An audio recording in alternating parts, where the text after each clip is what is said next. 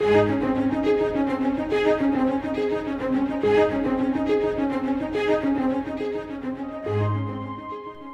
live in a changing world that is full of questions, and the answers must come from the unchanging truth of God's Word. Today, we look into Scripture with Scott Pauley to discover what the Bible says. Ask the Lord to speak to you and to give you truth to share with others. Have you met the Holy Spirit? You know, some people refer to the Holy Spirit like He's an object or a thing or a force, but in fact, He is a real person, co-equal, co-existent, co-eternal with God the Father and God the Son. And the first time we meet Him is not on the day of Pentecost. The first time we meet Him is in Genesis chapter 1. It's amazing to me, really, how many of these great doctrinal truths begin on the opening pages of Scripture. Someone called Genesis 1 through 11 a seedbed of doctrine, and they said that every major truth in the Bible can be found in seed form in the opening chapters of Genesis. I think that's beautiful. Genesis 1 verse 1 says, "In the beginning God created the heaven and the earth. And the earth was without form and void, and darkness was upon the face of the deep, and the Spirit of God moved upon the face of the waters." Now, did you catch that? The Spirit of God. Right there He is in the creation. Remember, God is a spirit. And so the Spirit of God is at work in the creative work. He's hovering, He's brooding over His creation from the very beginning. He's involved in creation. The psalmist said in Psalm 33:6, "By the word of the Lord were the heavens made, and all the host of them by the breath of His mouth." The Holy Spirit literally is the breath of God. Job said in Job 33:4, "The Spirit of God hath made me, and the breath of the Almighty hath given me life." So the Holy Spirit is the Creator. The Holy Spirit is the one who gave you life. When God breathed into Adam the breath of life and man became a living soul, friend, the Holy Spirit was at work. And that same Holy Spirit that breathed into man in the creation is the same Holy Spirit we find in Scripture that gave us the Word. The Bible says that all Scripture is given by inspiration of God. Literally, God breathed it out.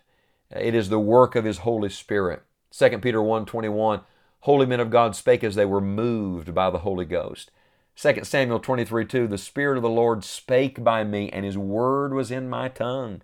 You see, this book we're studying, this Bible, you have the Holy Spirit to thank for that. Here's what's wonderful. If you're a Christian, the author lives in your heart. The Holy Spirit who gave the Word lives inside of you. Ask Him to help you understand it. He'll help you. Talk to the author today. I do love the Holy Spirit. Oh, I do love the Holy Spirit. I love the Holy Spirit because everything I know about God, the Holy Spirit taught me. I say that with authority and conviction because it's impossible to understand spiritual truth apart from the work of the Holy Spirit. So everything I know about Jesus, everything I know about God, everything I know about the Bible, I know because of the Holy Spirit. He's our teacher. We see Him in the Old Testament. In Genesis 6 verse 3, He is the restrainer of wickedness. The Lord said, "My spirit shall not always strive with man." He was holding back wickedness. We see Him enabling believers even in the Old Testament for special service. For example, in Genesis 41, the Spirit of God was seen on Joseph.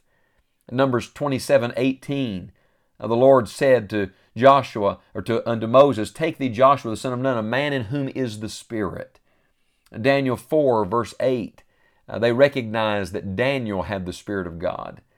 We know that the prophets were moved by the Holy Spirit. Samuel poured the horn of oil, anointing David in 1 Samuel 16 verse 13, and the Bible says the Spirit of the Lord came upon David from that day forward. The Spirit of the Lord came on Samson. Over and over again, the Holy Spirit was working in the Old Testament in the lives of men. And then we see Him in the life of Christ, in His conception. Luke 1:35, the Holy Ghost came upon Mary. The power of the highest overshadowed her. Where do you think the Lord Jesus came from? He had no earthly father, so He was conceived of the Holy Ghost. That's a powerful thought. Matthew 1:20 says, "That which is conceived in her is of the Holy Ghost." The Holy Spirit came at the baptism of Christ. You remember that beautiful dove, that picture of purity and peace coming down from heaven, lighting upon the Lord Jesus? And it's beautiful. There's no record that the dove ever left Him. It's symbolic of the fact that the Holy Spirit came upon Christ, but He never left Him. In the Old Testament, the Holy Spirit came and went. He didn't indwell every believer consistently all the time. He came and went. But when Christ came, He came and stayed. And when you come to know the Lord Jesus and Christ comes to live in you, oh, dear brother, dear sister, the Holy Spirit doesn't come and go. He comes and abides with you forever. Now, the Bible says of Christ that He was filled with the Spirit and He was led of the Spirit all through His earthly ministry. He was empowered by the Holy Spirit to do miracles, and He ministered in that power. Even in His death at the cross was in the power of the Holy Spirit. Hebrews 9 verse 14 says, "How much more shall the blood of Christ, who through the eternal Spirit offered Himself without spot to God, purge your conscience from dead works to serve the living God." The Holy Spirit was at work in the life of Christ. He was at work in His resurrection too. Romans 1 verse 4, He's declared to be the Son of God with power according to the Spirit of holiness by the resurrection from the dead. But now here's where it gets good, and here's where it gets very personal.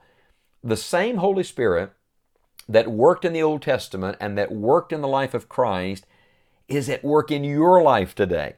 Listen to Romans 8 verse 11. "But if the Spirit of Him that raised up Jesus from the dead dwell in you, He that raised up Christ from the dead shall also quicken your mortal bodies by His Spirit that dwelleth in you." I tell you, I just want to stop right now and say, praise God. Thank the Lord for this. The same Holy Spirit that moved in creation is moving in my life. The same Holy Spirit that empowered men in the Old Testament wants to empower me today. And the same Holy Spirit that raised Jesus from the dead, that same resurrection power and person lives inside of me at this moment. The Holy Spirit of God is at work in every stage of history, all through the Word of God, in the lives of all of those who will be yielded and open to Him. In the New Testament, we see that He came to indwell every believer on the day of Pentecost. Acts chapter 1, verse number 5. Christ said that He would come, and guess what? He came. Peter said in Acts chapter number 11 that the Holy Ghost came upon the Gentiles just as much as He did the Jews. That's glorious. That's powerful. Acts chapter 2 is the great record of that event when the Holy Spirit came to indwell every believer on the day of Pentecost. The Holy Spirit works in and through His church. You can study that all through the New Testament. But here's the point. Is the Holy Spirit working in you today? And maybe the better question is, are you allowing the Holy Spirit of God to work in and through your life? See, if you're not careful, you can study doctrinal things, and it seems so mystical and so distant when it's supposed to be personal and a living reality in you. They said of a great preacher of a bygone generation that his doctrine was all application and his application was all doctrine. I really like that. You don't separate what you believe from how you behave. So if you believe the Holy Spirit is God, and you believe the Holy Spirit has come to live inside of you because you've trusted Christ as your Savior, and you believe the Holy Spirit is all-powerful and all-present and all-wise, then I wonder, how's that going to affect your life today? Are you going to yield yourself to the control of the Holy Spirit? Ephesians 5:18 says, "And be not drunk with wine wherein is excess, but be filled with the Spirit." Will you say to the Holy Spirit right now, I want you to control me today. I yield myself to you today. Holy Spirit of God, have your way with me. I hope and pray today that you'll let what the Bible says about the Holy Spirit affect what you do with your life today. Or I should say, what He does with your life today. Let the Holy Spirit have His way with you.